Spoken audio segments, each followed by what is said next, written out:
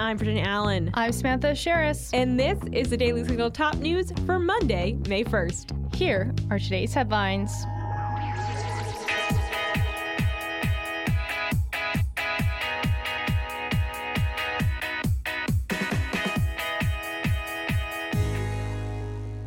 Does the federal government have too much power? That is a question the Supreme Court is preparing to answer.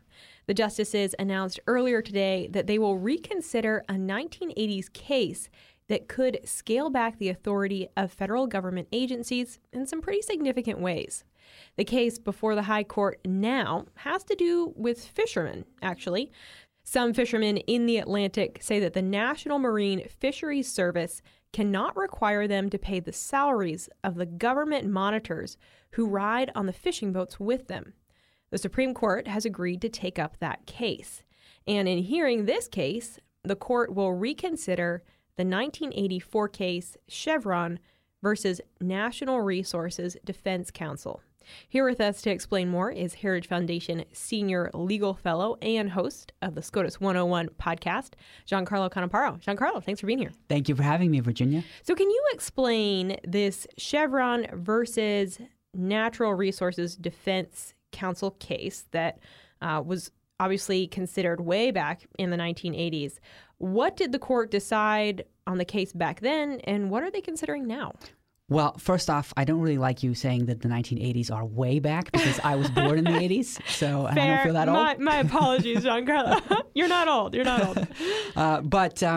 So to understand Chevron, let me explain how it is that agencies, executive branch agencies, do what they do. So usually Congress passes a law, and it says we give to an executive branch agency certain powers. And it explains the powers. And there's usually some wiggle room, right? There's usually some detail left out. You know, how exactly are you to enforce the, laws protecting fish, right? There's room where agencies get to sort of interpret those statutes. Well, what Chevron said is when a statute is ambiguous about what power an agency has, who gets to decide what the real agency power is? The agency gets to decide, and the courts will defer to their interpretation of their own statutes, provided it is reasonable.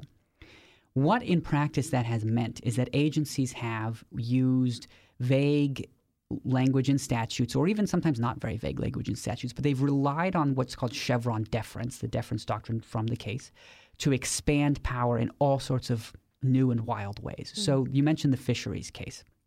There's a law that says that an executive branch agency can put monitors onto fishermen's boats to make sure they're not overfishing. Who pays the monitor? That's not a question that anyone has that's in the statute. The agency has said, well, because it's not in the statute, we get to decide who has to pay. The fishermen have to pay the wages of the government monitors that we've put on their boats.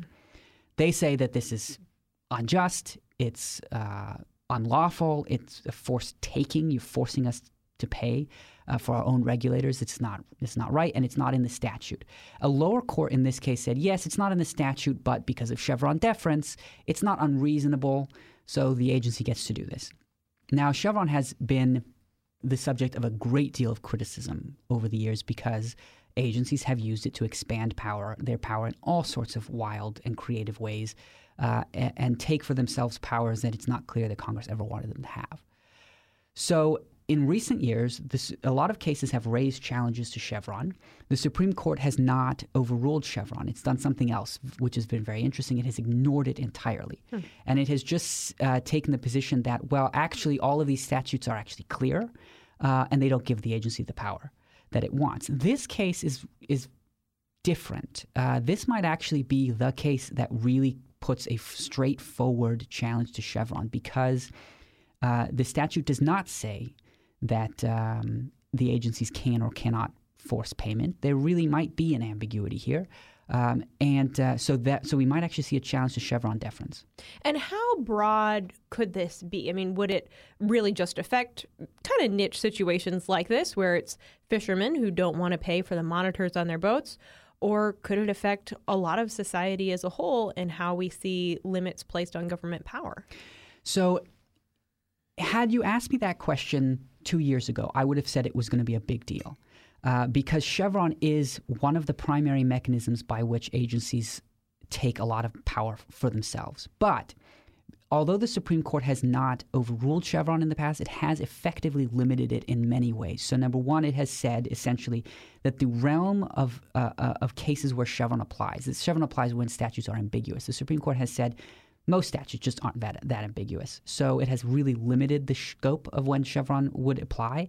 It has also said, articulated something called the major questions doctrine, which has said when an agency does something which has a major effect on the economy or on political life, the Supreme Court requires really clear delegations of power, which also narrows the scope of cases where Chevron may apply. But still, this case, Chevron applies in a lot of cases. The lower courts use it all the time to allow agencies to expand their powers. So there is still a broad area of cases where restricting Chevron or eliminating Chevron deference could really limit agency power, especially in these sort of day-to-day burdensome regulations that really put the screw to small businesses.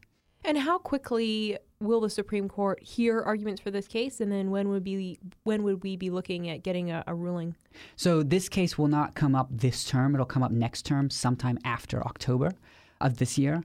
So an opinion could come down anywhere between November and next June. Okay. Giancarlo, we really appreciate your expertise on this. And for all of our listeners, if you want to hear more from Giancarlo, check out his podcast that he co-hosts with Zach Smith, SCOTUS 101. First Republic Bank has failed. This is the second largest bank failure in American history. Now, J.P. Morgan Chase is buying up most of the bank's assets that total over $200 billion. J.P. Morgan has also assumed responsibility for the deposits made in the bank, which total over $90 billion. The U.S. Federal Deposit Insurance Corporation helped to arrange the deal between the two banks. So what is the difference between the failure of First Republic Bank and the failure of Silicon Valley Bank in March? Peter St. Onge is a research fellow in economics here at the Heritage Foundation, and he recently explained some of the details of the agreement between the two banks on Twitter. St. Onge explained what the role the Federal Deposit Insurance Corporation, or the FDIC, is playing in this situation. Morgan is actually paying, which is a nice change. We, the taxpayers, don't have to pay them to take it on. They're paying $10.6 billion, but it actually books a profit immediately, $2.5 billion, in fact, since the FDIC is sweetening the deal, meaning you are sweetening the deal, with $13 billion in shared losses on the loans, plus $50 billion in fresh financing. So the FDIC's threadbare coverage, already scrounging to just 0.6% of all deposits, gets even thinner. Note, the FDIC already lost, meaning you already lost, $22.5 billion on Silicon Valley Bank, most of which, $19 billion, will be converted into what the FDIC calls a special assessment, which is a tax on your bank account. They're going to take that nice and slow over the next 4 years, presumably so you don't notice. After all, you don't shear the sheep all at once. Now, Morgan taking on all deposits does avoid the uncomfortable conversation whether indeed all rich depositors in America have been pre-bailed out by Janet Yellen, which would trigger the mother of all special assessments. And so when the smoke clears, yet another fast-living bank found a new home, and it only cost you $63 billion paid to the largest bank in America. According to St. Onge, other large American banks are struggling right now because of the interest rate hikes. The Federal Reserve is meeting Wednesday and is expected to raise interest rates to 5.1%. St. Onge predicts interest rates will remain stable for a while and then will fall as the 2024 presidential election approaches. To be continued. Texas Governor Greg Abbott, local officials, and the FBI have put $80,000 aside for reward money for tips that might lead to the location of a man who executed 5 people over the weekend. Among the victims was a 9-year-old boy and his mother. The suspected shooter is 38-year-old Francisco Oropesa. The story of what happened is both tragic and troubling. Wilson Garcia was neighbors with the alleged shooter, Oropesa. The Associated Press reports that Oropesa was shooting his gun outside his home in the town of Cleveland, Texas, north of Houston, late Friday night. Neighbor Wilson Garcia asked Oropesa to stop shooting his gun so close to their home. He said no, so Garcia called the police. About 10 to 20 minutes later, Oropesa charged Garcia's house and began shooting. About 15 people were gathered at the home at the time. Garcia's wife and son were killed. And we now know that Oropesa was in the country illegally. Tom Homan is the former acting director of Immigration and Customs Enforcement in the Department of Homeland Security and is currently a visiting fellow at the Heritage Foundation. He joined Fox Business this morning and said the alleged shooter was deported multiple times. So every time he came back after being deported, that's a felony. But the sad thing under Secretary Mayorkas, he's not a priority for ICE. ICE wasn't even looking for him, even though he re-entered the country numerous times, and every time he did it was a felony. He didn't meet the Secretary Mayorkas' priorities memorandum. Now that he murdered 5 innocent people, now all of a sudden he'd become a priority. Authorities are on their third day of a manhunt for Oropesa, but Homan says his best guess is that Oropesa has already fled to Mexico. The president's son, Hunter Biden, was in court today. The younger Biden was in an Arkansas courtroom over a case involving child support for a 4-year-old girl Hunter Biden had out of wedlock with London Roberts. The case was initially settled in 2020, but reopened last year when Hunter Biden asked for his child support payments to be lowered. Hunter Biden is reportedly paying $20,000 a month in child support and has paid a total of $750,000 to Roberts. The child's mother has also requested her last name be changed to Biden. The trial is set to take place this summer, and the judge has ordered both Hunter Biden and Roberts to be present at all future hearings in the case. Before we go today, we have an update on the ongoing dispute between Disney and Florida Governor Ron DeSantis. You all will remember that DeSantis has been seeking to end Disney World's self-governing status that it has enjoyed for decades. Then, last week, Disney filed a lawsuit against DeSantis, claiming that the governor had launched a targeted campaign of government retaliation against the House of Mouse. But earlier today, the Central Florida Tourism Oversight District announced it is countersuing Disney. Martin Garcia is the chair of the Central Florida Tourism Oversight District. He told Politico today that Disney sued us. We have no choice now but to respond. The district will seek justice in state court here in Central Florida, where both it and Disney reside and do business. We will keep you all posted on this lawsuit as it moves forward. But with that, we're going to leave it there for today's episode. Thanks so much for joining us here on the Daily Signal's Top News. If you haven't gotten a chance, be sure to check out our morning show right here in this podcast feed, where we interview lawmakers, experts, and leading conservative voices.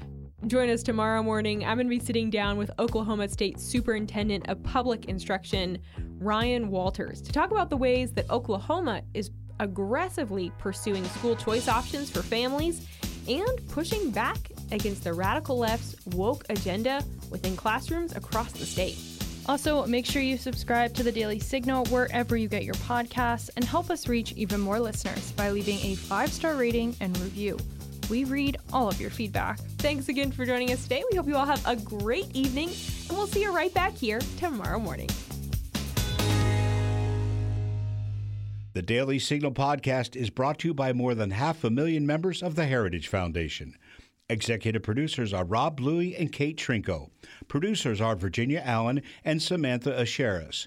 Sound design by Lauren Evans, Mark Guiney, and John Pop. To learn more, please visit dailysignal.com.